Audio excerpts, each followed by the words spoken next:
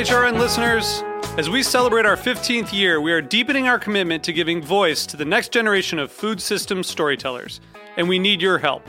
Our internship and fellowship programs help activate new possibilities for underrepresented and underestimated young people through experiential journalism, audio engineering, and production training. Through these unique programs, HRN helps food equity stewards build essential workforce readiness skills that expand their potential and foster economic mobility. Please consider supporting these critical programs. And with a minimum donation, you can be entered to win a dinner for two at an amazing restaurant in one of 8 cities and tickets to a concert at a great venue in one of those cities. We have incredible partners across the country who have donated, as they also share our passion for helping to educate the next generation of food systems storytellers. Check out heritageradionetwork.org/15 to donate and enter to win today. That's heritageradionetwork.org/15 to donate and enter to win today. And make sure you donate before March 31st. Thank you. You're listening to Heritage Radio Network. With more than 30 weekly podcasts, HRN has something for every food lover. Learn more at heritageradionetwork.org. Support comes from the Pennsylvania Hemp Summit, November 14th and 15th, convening hemp industry stakeholders to learn, connect, and grow. Details at pahempsummit.com.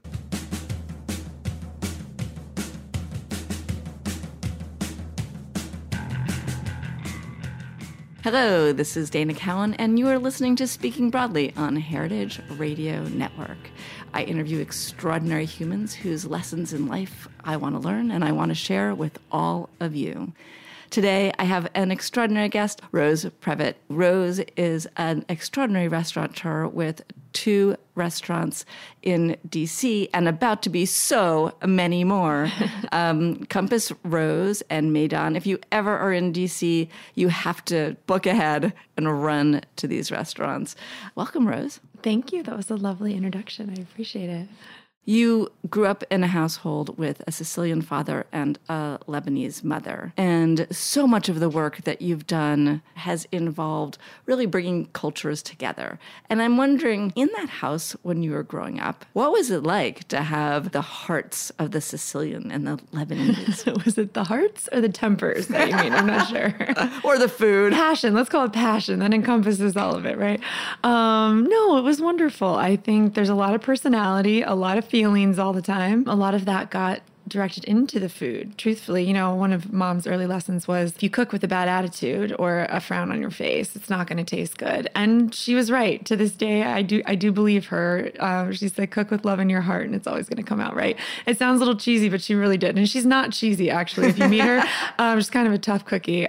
So that was about as touchy-feely as it got. But they did an amazing job of explaining to us and that we would be teaching people about who we were through food. I grew up in a tiny town called Ada, Ohio, population 3,000, give or take. And my dad was a college professor there. It's a wonderful place to grow up. But and this is the 80s, right? So there's no internet, there's no Food Network. So just take all that away for a second and remember what it was like to actually be in a tiny little town where no one had really traveled very much. We knew we were different from day one by food, by appearance, by everything. And our way of explaining who we were, was through food. And that was from day one. So Mom started catering Lebanese food out of our kitchen because, you know, we didn't feel weird enough. Just like make ourselves like a little bit weirder. But that was a lesson early on, like be proud of it. Like don't hide, don't be ashamed. We're going to bring people in the door, sit them at our table, make this food, and eventually they'll like us. It did work. We still felt weird for a really long time. But with all of this international food, you would think that we would also have traveled quite a bit, but we didn't. They were of a generation that was like, you're American, safer here. You know, Lebanon had a war the entire time that I was a kid. So it wasn't like we were traveling back to Lebanon. There was also 4 of us and it was really expensive to travel. And, you know, I know America gets a bad rep for not having passports and not traveling. And that is true, but it's also very understandable. We have a huge country. One of my British friends said, you have the oceans, you have the mountains, you have all these things. He's like, I don't really blame Americans for not traveling as much as everybody else. And that was kind of eye-opening because the minute I got a passport, I couldn't be stopped to this day, you know. But I do understand why maybe for my parents it was a little bit harder. I was curious about the Sicilian Lebanese from the collaboration point of view, right? Like one of the things that you've done in your restaurants, you define regions, rather than borders, and you're interested in like multiple approaches to the same thing. Like, was there ever anything where those two cuisines connected? They coexisted with a good, healthy dose of competition. My grandfather, the Sicilian grandfather, came to live with us actually. And he was very old-fashioned and really only ate Italian food. So my mom, for him, actually made quite a bit of Italian Sicilian food. So we were doing red sauce on Sundays. And as much as it was a very patriarchal upbringing in many ways. So my grandfather didn't do the dishes or anything like that, but he did like to cook as long as there wasn't too much work around it. So he taught me, so someone was doing the work, but he was instructing, how to do the pig's feet. He taught me what bone marrow was before that was, a trendy, expensive thing in a restaurant. We were throwing it all into red sauce on Sundays. We made homemade pasta together. So no, they competed. Everyone would fight, over Christmas. Like one night was Italian, Feast of Seven Fishes on Christmas Eve.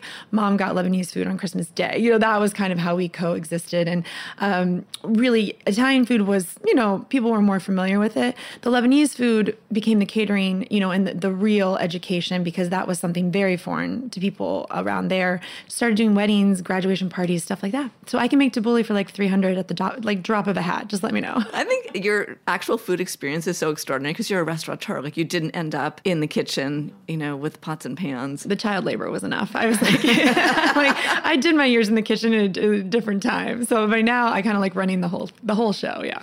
So you said like the minute you got a passport, you used it. Like where's the first place that you went? Study abroad. Like many people, I'm sure, I went to the south of Spain and lived in Granada for 6 months. And that was it. I was terrified. I had never been anywhere by myself. I wasn't allowed anywhere by myself. I went to college in my hometown. I mean, this was huge, just get on an airplane.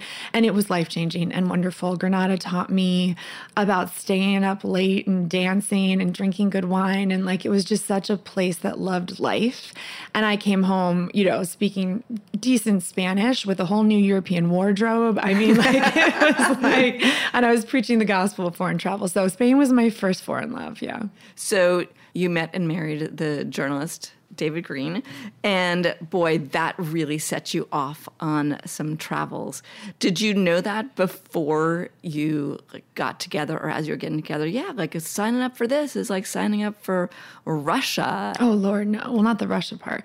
But David, I met waiting tables in Washington, D.C. at barely 23 years old. And it was a quick connection. Yeah, we loved a lot of the same things. We liked bars and chicken wings and all kinds of really basic things. But then we also really loved to jump on an airplane and go anywhere together. He was a White House correspondent at the time. This were the Bush years. That's how long ago this was. And the White House let the reporters that had to work Thanksgiving one year come on the press charter to Crawford, Texas, and spend Thanksgiving with your loved one if they were a reporter that had to cover the president on Thanksgiving. And I think I was probably like 24 or something. And it was a really cool experience. And then the people of Crawford, Texas made Thanksgiving dinner for the press corps. It was really nice, actually. They all left their homes, made turkey. So we had like a whole dinner together. It was a really special experience. And then we got engaged in Istanbul and traveled to, Turkey and Sicily together on our first big trip abroad. And we've never stopped. Yeah, it led us to Moscow years later and hopefully leads us to some, wonderful foreign destination again. But for now, we're kind of based between LA and DC. And what is that like, being married and being like on the road constantly? Oh, it had highs and lows. I was pretty independent and worked bartending shifts and went to grad school. And, so I was busy. But there were times that I was ready to feel a little bit more married. And he was still running off to do a really long, say, the first 100 days of Obama's first year in office. That was literally a 100-day road trip he went on. He wasn't home at all. And so I insisted when the election was over and he came home, essentially, that we go to Vegas and get remarried because I hadn't felt married for a year. So we did an Elvis chapel with a couple of our friends. I'm not joking. I was like, you got to make this up to me. And I'm not even that traditional. I don't require that much. But I was like, didn't mean for you to be gone for 100 straight days and their first year of being married. So it has its challenges with its rewards, So David ended up in Russia.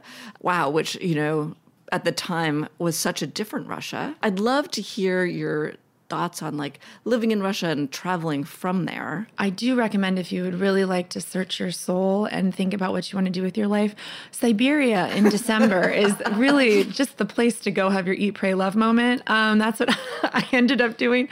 So while it was sort of another dream job that he was given, and I followed, that's when the unrest sort of started, because I'm a worker. Even though he had these crazy jobs, I had also been working and going to school.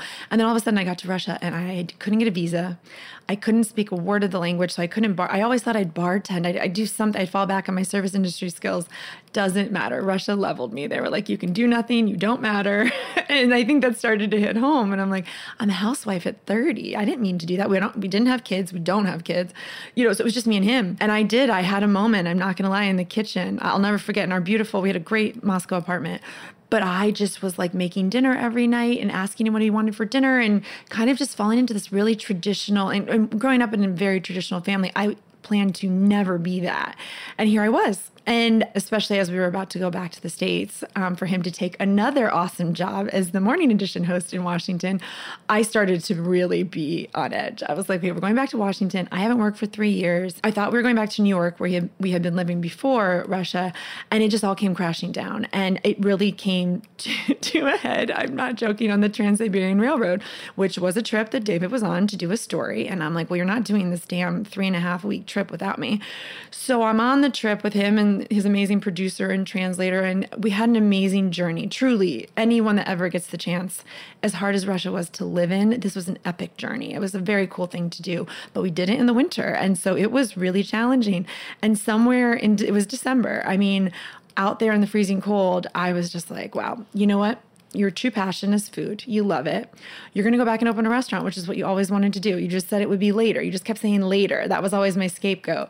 And then I just hit me. I was like, later's now. And the Russians were very fatalistic, right? Like, there was just this attitude of like the worst case scenario is going to happen. I mean, there's kind of there's a couple really interesting things written about the difference in American optimism and like Russian pessimism. And I didn't realize how American I was until I was there. And I'm like, my Midwestern, just, rose-colored glasses. And I was like, whoa, this is different, I guess the positive twist on that fatalism was, you know what, I might die tomorrow. You're right, guys. You might cross the street and get hit by 10 cars.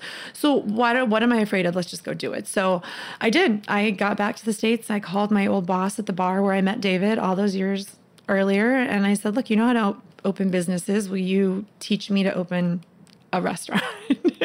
And he did. Did you have notes? Like, did you know like what Compass Rose would be like? And I do think there are a lot of people who are like, I love food. I'm going to go in the business. And there's obviously lots and lots of different ways. Why restaurants, and like, what was the idea that formed? Let's remember, I had the privilege of time, and the Trans-Siberian for a 60-hour trek, like with not stopping, gives you some time to really think. All of our travels during that period were really defined by food. All of our memories, while David and I were in random places, sometimes lost, sometimes thinking we were never going to get home, but then we would find some really lovely street stand with someone selling, say, a pizza or a baked potato. I mean, it could be anything. And we just stumble across it. We wouldn't be scared anymore. Someone would give us directions and food. And so I started dabbling in, well, maybe this, street food really is the thing that we kept coming back to, but so was Georgian food, because that was my huge food discovery. Like, I don't know how I gotten that far in life without realizing the Republic of Georgia was a beautiful, hospitable country full of amazing wine and amazing food. I had missed that. And I just was like, wait, America needs to know. And when I came back in, I guess that was 2012, even here in New York, I was going all around Brooklyn, like deep into Russian, American Brooklyn, and I could barely find Georgian food back then. And so I really knew that there was a need. And so somewhere between the street food and the Georgian food, I was like, Compass Rose. It's about travel. The nautical compass is called a compass rose. My name is in there. Okay, that's the winner. And it was really something I was passionate about, because the Russians had embargoed Georgian wine while we were living there and didn't allow it in the country. So it was this forbidden thing to me. I don't like things that are forbidden to me. I'm like, no, if you don't give me a good answer, or I can't have something, I'm going to figure out how to get it. You've talked about how the idea that wine would be at the center of politics is completely offensive to you. Share that point of view with the listeners. That's what our big discovery, along with Georgian food and culture was that big countries like Russia can actually punish little countries like Georgia by putting an embargo on their wine. And it had never occurred to me in college, international studies major, and all of speaking Spanish and doing all these things, that was possible. And we saw it in, real life, that the only country that Georgia had been exporting to was Russia. So when they cut them off as punishment for a war in 2006, it really hurt the economy of Georgia. On the bright side for us, they started exporting more to Europe and the United States, but it was a slow road because they had different styles of doing wine, like Qvevri, which is the Georgian amphora, orange amber wines, things that America and even some of Europe was not used to. And so they had, a long road ahead. And I just kind of decided after seeing that and realizing what the Russians were doing, I was like, wait a second, I'm going to flip this on its head. I'm going to go back. I'm going to sell as much Georgian wine as I possibly can. It's my little Putin protest and, see what happens. And since then, obviously, Georgian wine is a lot more available. I worked closely with amazing importers and exporters, and even the Georgian government has supplied a lot of money and funding to promote Georgian wine around the world. The only country I've ever been to that when I went and got my passport stamped to get in the country, they handed me a bottle of wine. It was the most, are you joking? Is this a trick? If I take the wine, are you going to arrest me? And they're like, no, there's a wine festival. You should have our wine. So free wine at immigration. I mean, come on. Well, Compass Rose was just a gigantic success. And what did you learn in opening that first restaurant that you've now multiplied? I think it's a feeling of being good at something. Like it's a funny, simple thing, right? There's nothing that profound. It was like, oh, I think I'm good at this. And it really makes me happy. And I feel like myself, like really like myself. And I think in Russia, I had felt like I lost that. But I think I also changed. And so I had to find something new. I was working in public policy. I wanted to change the world. But I think with all that time to kind of ponder and search my soul, I realized you actually can change the world with food too. And you just change the world a little bit by getting more comfortable in your skin. And Compass Rose was that for me. How would you define the change to gain the confidence? Well, there was struggle. I'm not saying that everyone has to struggle, but I think in my journey to it was the fight to open the restaurant. It wasn't easy. Finding capital, learning to ask people for money, that was my Achilles heel. I hated asking for help. But then I realized it's not help. You're investing in me. And it's an investment and it's an honor to be asked. And I'm going to give you your money back and then some. But I can't tell you how hard it was to come to that. It's easy to say, but to actually do was a whole nother thing for me. So learning that I was someone and something that people should be invested in, that took work. Anxiety and stress and talking it out to my poor husband all the time. I don't want to ask your dad for money. I don't want to ask my dad for money. I don't want to ask our friends. But it was all friends and family that did fund the first restaurant. And that gave me an enormous amount of confidence once I realized that people believed in me. And then it was fighting for my liquor license. Those out there that have gone through this experience in cities like Washington is very difficult. And Compass Rose is in an old row house attached to a residential home. So to say you are going to sell alcohol and play music was a challenge and then some, and arguably reasonable to some extent. But then there were some people that were not reasonable and they came at me, and I truly believe because I was young and a woman. One of them even said she was going to open a brothel. Can you imagine? Well, that's why it's a house. That's why she wants a house. If she's a girl trying to open a business, I mean, I'm not joking. To my face, it's on public record. I've never really had to stand up in front of people that openly disliked me and were trying to hurt me, and actually calmly in front of them say, again, you better have confidence that I know what I'm doing. Trust me. I'm going to, make the neighborhood proud, all of these things. But for a people pleaser, those of us in hospitality, lots of us, right? We love to make people happy. Knowing all these people were mad at me, it was a huge challenge. And if I hadn't found my voice, there was no way anyone was going to give me a liquor license, money, anything. So that was sort of the journey. But it was the struggle that finally, kind of beat it out of me and was like, actually believe in yourself or no one else is going to. I love that the struggle beat it out of you, because I think people often don't want to struggle. They're like, if I'm good at this thing, it's not going to be hard. Maybe if someone had actually told me how hard it was going to be, I don't know if I would have done it. But I went in pretty, wide-eyed and innocent. And in the end, it was, the best thing I've ever done. And that is where I got to the second one, because one really practical reason was at Compass Rose, I wanted live fire cooking. And another thing the city wouldn't let me do was have live fire cooking. And so the kitchen was inside, but I was determined that my next restaurant would be fire. And at Maidon, it is still inside, but I do have a big fire. In fact, it's all we cook on. We only have one other appliance. Everything else is open fire cooking. So I got it and then some. I read that, you went in and you're like, is there a hole in the ceiling? And they're like, yeah, there's a hole in the ceiling. You're like, I'll take it. Does that hole go to the roof? And they're like, yeah, why do you care? I'm like, because the hood equipment will go through and it'll save us $50,000. And they're like, why do you think like that? I don't even know. But yeah, and I really wanted to do food that what really was heart and soul food for me. And that was Middle Eastern food. And so, we decided to really honor the women in my family who had taught me to cook, taught me about hospitality. And then as much as I'm Lebanese American and I love Lebanese food, I really thought there would be power in pulling from the entire region because there's more diversity in ingredients. At this point, I had traveled to North Africa. I had traveled to the Caucasus. I knew that there were similarities in the food, but that there were more peppers in Morocco and that Georgia brought in some really cool ingredients like blue fenugreek and things that would not have existed if we were just doing Lebanese food. So we went to 5 countries, did a research trip, cooking with all women in their homes, no restaurant stages, none of that. We cooked with women in their family homes who were so gracious and kind, and they let us into their homes and cooked for us like we were royalty. And we brought a lot of those recipes back to Maidon, and hopefully we still honor them every day when we make it because it's for them that we do. In the places where you were traveling, there isn't much of a restaurant culture, right? Or there hasn't been. I mean, who knows in the future? But basically, there's keepers of the food and keepers of the flame. And how did you find the people? And what were some of your favorite experiences in people's homes or tents? Well, DC is just such a beautiful, exciting city full of people that are from somewhere else or are, only living in DC temporarily, like for the World Bank, for the IMF. You've got every embassy is there, So I was very fortunate between guests from Compass Rose who, again, work in all these different countries, from voting rights work to democracy building. Like they just, once you asked, everyone's like, oh yeah, I have a friend in Tunisia. Let me just set you up. And not a joke. One woman did democracy building in Tunisia. And she said, oh yeah, I actually have a friend who's she's writing a cookbook in English on Tunisian food. Do you want to meet her? I'm like, yes, I would like to meet her. Thank you so much. To using a lot of our foreign correspondent, the time that David was a foreign correspondent, we made a lot of friends who were still living abroad and they were able to still connect us with people. And then when we were on the ground, sometimes we would just meet new people. We met a guy in Tunisia who said his aunt made really good chermoula. Well, we'd like to go to her house. It was 5 hours away.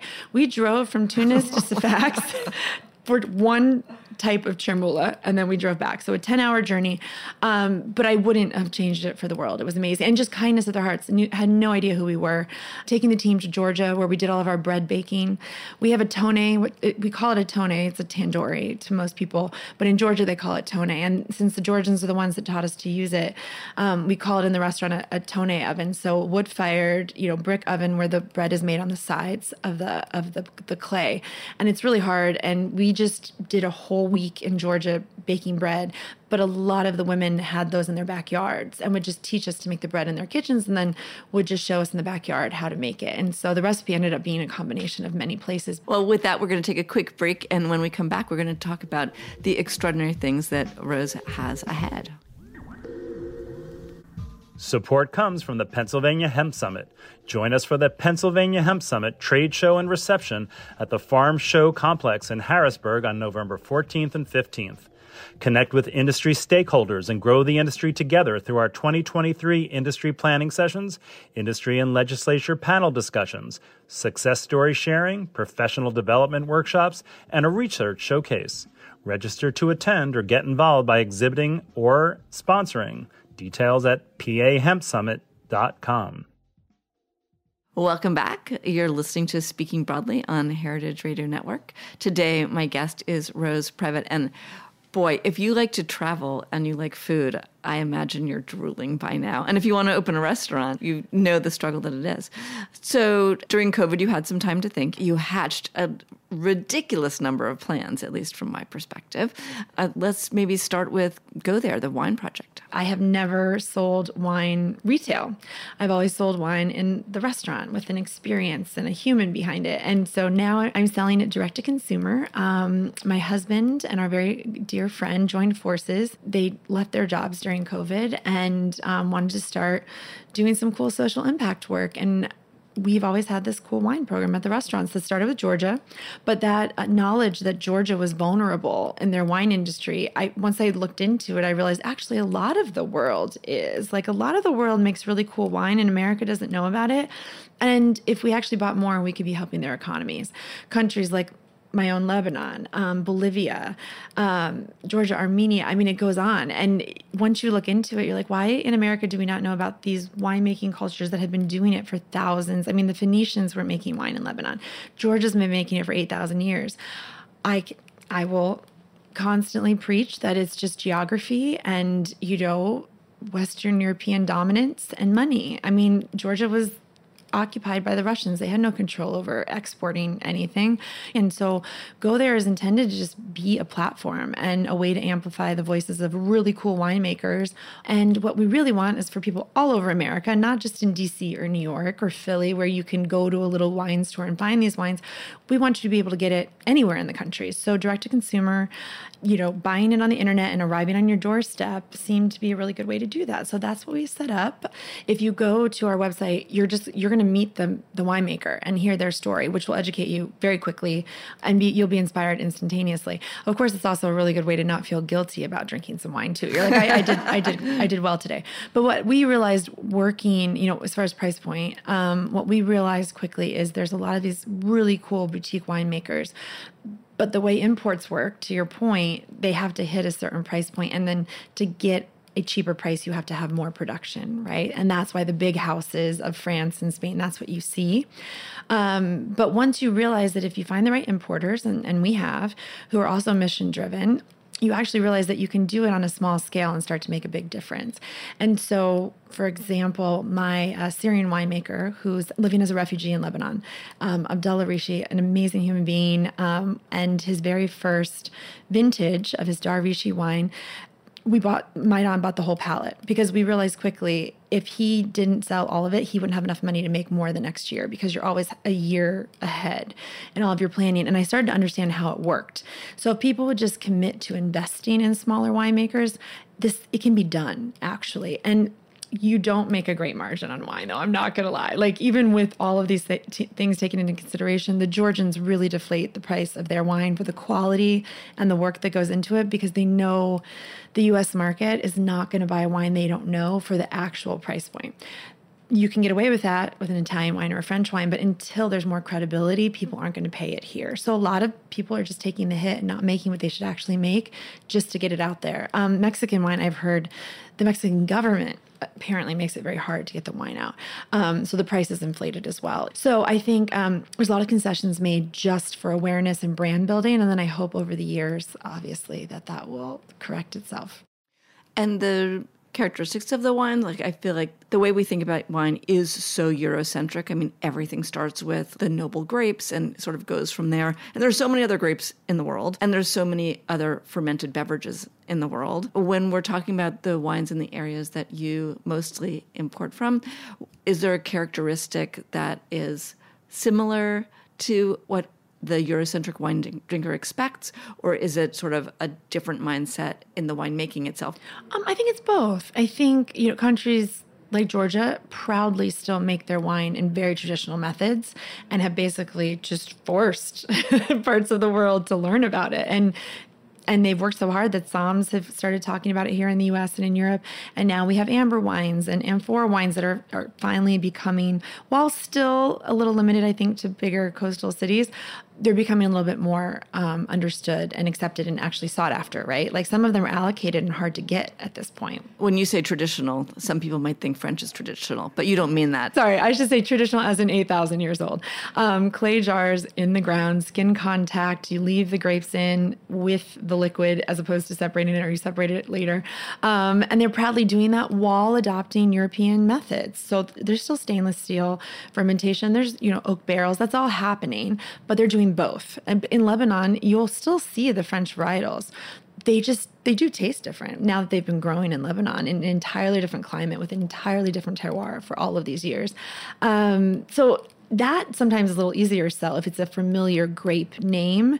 then Americans might be more receptive to it. I find that in the restaurant, right? I know the grape is going to taste different, but it is at least a grape that they understand. And so like winemakers like Eddie Chami and Abdullah, a lot of the wine they're doing is a mix. We're selling right now with Go There a Sauvignon Blanc Merrois combination, a blend. Merrois is an indigenous Lebanese grape. I've picked it with Eddie in the mountains. It's a high altitude grape. It grows between rocks and grapevines. I mean, it's the coolest thing.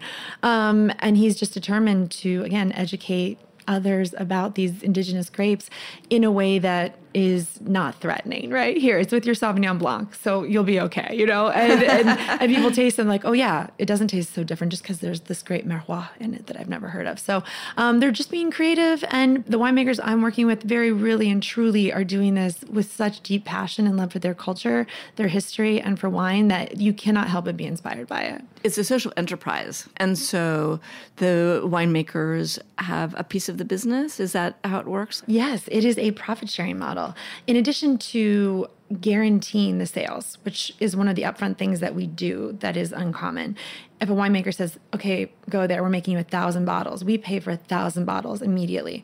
Whereas typically you make 1,000 bottles, you don't know if you're going to sell it all, right? So there's that guarantee. So they can be innovative. They can do new things. Bayan Gavansa in Georgia wanted to work with an endangered grape that one farmer in their village is growing. And if they don't buy the grapes, no one's going to buy the grapes. So they said, Go There, would you buy these grapes so that we can make this wine? And we're like, so we're promoting a farmer, we're promoting innovation, we're supporting women? Yes, I think so. I think we'll take that. So our Del Shavi is available, on the Go There site. So that's part of the enterprise. And then the profit sharing. When we do make a profit, and we just launched in June, so no profits yet, we will be sharing all of it with the winemakers. And that is for their long-term projects. Nanda Miso in Cape Town, she wants a storefront. She wants a tasting room. Right now, she can't afford it. What we're hoping is with the shared profits, that will go towards the tasting room. We'll still be buying the wine, and she'll still be making the wine every year. But what she really wants is a storefront. So each of our partners have a long-term goal in mind that the profit sharing is going to go toward. I don't know, it kind of makes me weepy because the notion of pre-selling the wine is so important. I mean, really, we can't emphasize that enough. When I was at Dig In, now Dig Food Group, we would pay for, sweet potatoes, all the sweet potatoes up front. But that's not the model. I mean, the model is like you pay on 30 days, you pay on 60 days, and that poor farmer who has to spend all the money, do all the harvesting, is really like at such a loss. It makes the system so fragile. And particularly when you're saving extinct grapes or you're trying to help someone like follow their dreams, it's so important to be able to help fund them. It isn't. And once you realize that, you can start to help. But it isn't even something we understood until we dug in, until I was approached about buying a pallet of wine. And I think, Go There is intended to purchase more than even the restaurants can buy in the hopes of, again, educating the rest of the country. So we hope it works. Well, let's support it. Let's give people somewhere between 3 and 5 wines that they could buy. Like, is there a starter pack of Go There wines that we're like, you're going to leave and you're like, oh yeah, now we're going to have a starter pack of wines. But I mean, I'd love to know what that is. Well, they're all very approachable. So everything we did this year is introductory, truly. So for example, amber wine. I like to call it amber, not orange, though a lot of people know it as orange wine. Georgians have made it very popular. I don't call it orange because in the restaurant, even after extensive training, every so often I have heard a server say, orange wine is wine infused with oranges. No. And then I almost died, like right there. And so I just forbid the word. I was like, no, when you're talking about this wine, it has to be amber. The Georgians agree. They're like, because immediately you hear orange and you have citrus notes in your mind and stuff. And there isn't any citrus notes in the wine. So you don't want to sully that, right? So we have what we call a gateway amber. They can be very funky. They can be very intense. You want to eat food with them. Who's the producer? Bayan Gavansa. They're the only winemakers we have from Georgia right now. This is the Krakuna. Krakuna means crispy in Georgian, so it's like a crisp, it's almost like a hearty white, but it is an amber. But we did that so you wouldn't have to be afraid. So try it, don't be afraid. We have Pinotage from South Africa, from Nanda Miso. Again, a grape that's not completely foreign to Americans. It's delicious. It just landed in the country a couple weeks ago, so that'll hit the website in a couple weeks. You can pre-order it. Eddie and Abdullah did a pet nat for us. Pet nat is also obviously a little bit trendy, but now I think a lot more people are familiar with it. And their name is, like, if someone's going to find it on the site, it's not Abdullah. and Eddie. No. Well, the names of the wines, sorry, we have the grapes, but the quote on the front of the bottle, we don't actually have like a specific name for it because we wanted the winemaker's words to be the reason that you get it. So if you go on the site, please read their quotes. That's the label on the bottle. And that kind of explains to you what the story is behind it. Otherwise, you can look in the back and get the grape names, but we don't have names for them otherwise because it's really about the stories. But the wineries have names. Oh, the wineries have names. Mercel Winery. Nondimiso is Sescafile is her label in South Africa. Baia and Gavansa, it's Baia's wine. That is the name of the winery. Oh, that's good to know. And let's talk about Kirby Club. The one that's stressing me out the most because it's going to open next month. Woohoo! Fairfax, Virginia, if you're in the area. The Mosaic District is the development where we're opening. This is new for us. This is Virginia. This is not D.C., but it is a quick car ride away. There's a really cool, diverse community out there. And no Lebanese-style restaurant in the neighborhood. So we're kind of doing a more casual version of Maidan. No fire, unfortunately, but lots of hummus, lots of lavna, lots of our traditional dishes. But the focus is kebabs. We like to believe that the kebab is a unifying force. Everyone loves them. We have tons of dipping sauces and all kinds of cool stuff. And we did a cool trip to southern Turkey last May to really go to the heart of the kebab, which we believe is southern Turkey, and learn some lessons there. And we are doing a second Kirby Club in Clarendon, Virginia, which is in Arlington, which is a little closer to DC, and that should open the spring of next year. And the name Kirby Club has such a great origin. Oh, it is. Yeah, it does mean a lot to me and my family. It is the Lebanese American Social Club that my grandparents founded with their friends in Akron, Ohio, in like the 1930s. It was a very long time ago. But it was intended to keep the people from our village, and please forgive my Arabic, but the village in Lebanon in the Bekaa Valley is called Herbi Hanafar. I've been many times, and they kind of knew in America that would be hard to pronounce, so they just nicknamed it Kirby Club. There's a whole constitution about how they pledge allegiance to the United States, but you can only be a member if you're from the village. It was their way of, I think, trying to keep together and keep their culture alive, and hopefully their kids would get married, and a few of them did, but my mom didn't marry anybody from the village. But they had social, events during the year, picnics where they made truly lots of kebabs, and that spirit of just kind of like the joy of the immigrant experience and staying together, knowing where you came from, but still really embracing the place that you're in was the essence of the organization. And so that's what we're trying to bring into our Kirby Club. When you look at the global politics and the intersection with travel, like what are your hopes and fears for the future? I know people need to be safe. I'm not trying to encourage doing anything dangerous, but there's just so many misconceptions, right? Even Lebanon, for example, I have to say, they're going through a terribly hard time. And that was a sensitive travel situation even this year where we're glad to be putting dollars into the economy, but, the currency is almost worthless right now, going through their economic troubles. There's definitely a greater divide between the rich and the poor. They've taken in a number of Syrian refugees, and that crisis continues. So I don't want to downplay how hard it is for countries like Lebanon.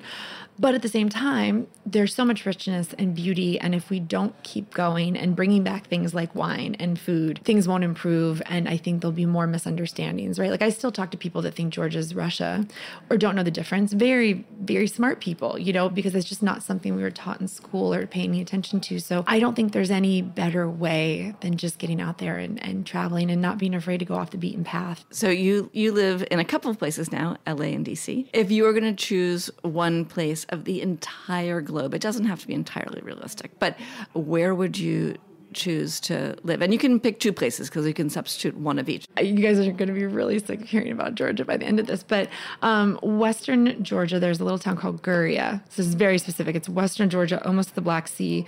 It's this cool subtropical climate area, and I went there. There is wine coming out of there, but there's less than in the eastern part of the country. I dream of opening a wellness resort and living there. I think it would be a really cool place for like a lot of yoga, wellness, healthy food, and it would really help the economy because there's not a lot of work there. So I've dreamt of moving to Western Georgia. So that's one. And I joked just this last September when I was harvesting grapes with Eddie that I wanted to build a house next to his in the mountains because a lot of the mountain homes in Lebanon are really beautiful. They're much cooler in summer, and they're not as congested as the city. So I'm still torn though. Would I go to by the water or up in the mountains? But in Lebanon, like in Los Angeles, you can do both of those things in the same day. So those are kind of my two top ones. I think what you brought up before about, the world has become, it's so small, right? But it's really so important to share those stories. And I'm so glad that you're you're doing the work that you're doing. We always end the podcast asking for a shout out broadly. I'm just wondering who your shout out would be. Well, the first person that comes to my mind is Amy Brandwine, a dear friend of mine. She owns Centralina in Washington. She is as badass as they come, and her food is amazing, and she works so stinking hard. She has no business partner. I tell her all the time, I'm like, I feel like just a jerk because I've got business partners, and you were doing all of this by yourself. She just expanded her business and opened a concept Piccolina right across the alleyway from her first restaurant. I know she's thinking of expanding more. She's an amazing human. Please check her out. Amy is my huge shout out. Awesome. Well, thank you so much for coming and joining me. We're actually at Heritage, like in the bunker, which makes me so happy to be back. Thank you all for listening, and have a great week.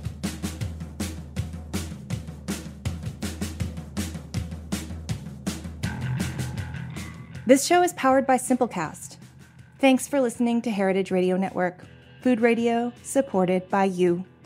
Keep in touch at heritageradionetwork.org/subscribe.